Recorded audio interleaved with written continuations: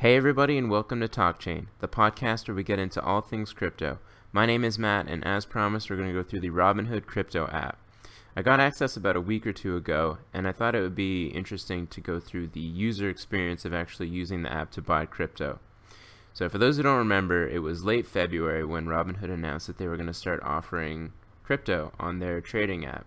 And the app's been around for a while now, but it was one of the first to offer commission-free trading for regular equities and options trading. So they're starting to expand their business a little bit, and that's also been observed in the crypto world. So they're diving into crypto slowly, but nonetheless they're bringing it on and rolling it out slowly. So so far only 5 states in the US are allowed to trade crypto, and not everybody can get it at once. So I guess I'm one of the lucky ones, but I've read some threads on Reddit of some people who have it already.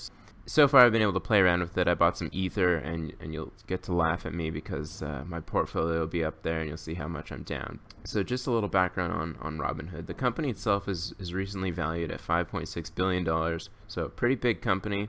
They have 2 million active users, and apparently 1.25 million people signed up to be on the wait list for crypto. So there's obviously some demand out there, and hopefully they can roll this out, and it'd be nice also if they were able to get outside of just these 5 states that currently have the privileges to sign up for this Robinhood crypto, because it's pretty restricted despite the states that they offer them being relatively populated. So they have an FAQ on their site for a bunch of different topics regarding crypto.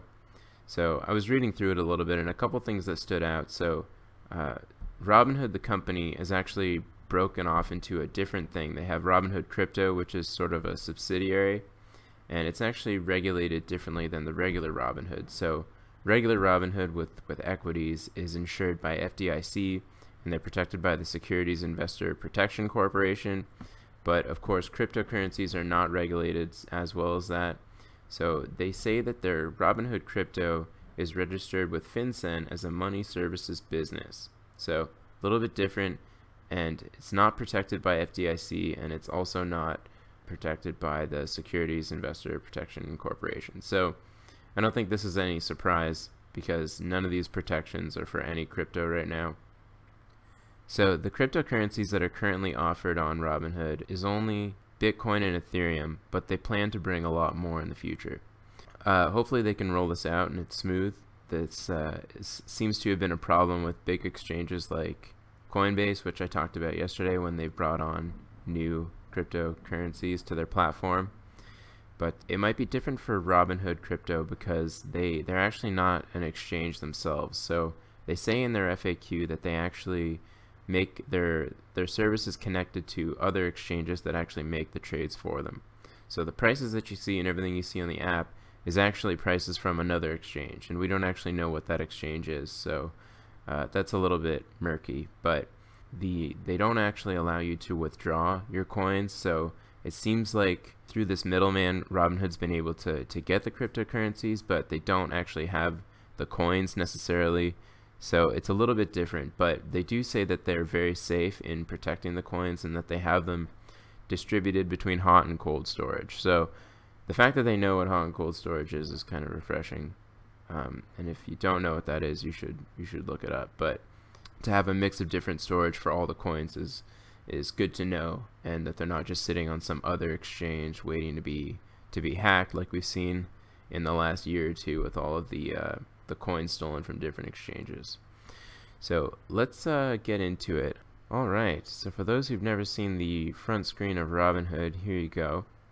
It defaults to the day's activity in the equities market, and for those who've been watching equities, you know that today was a disaster.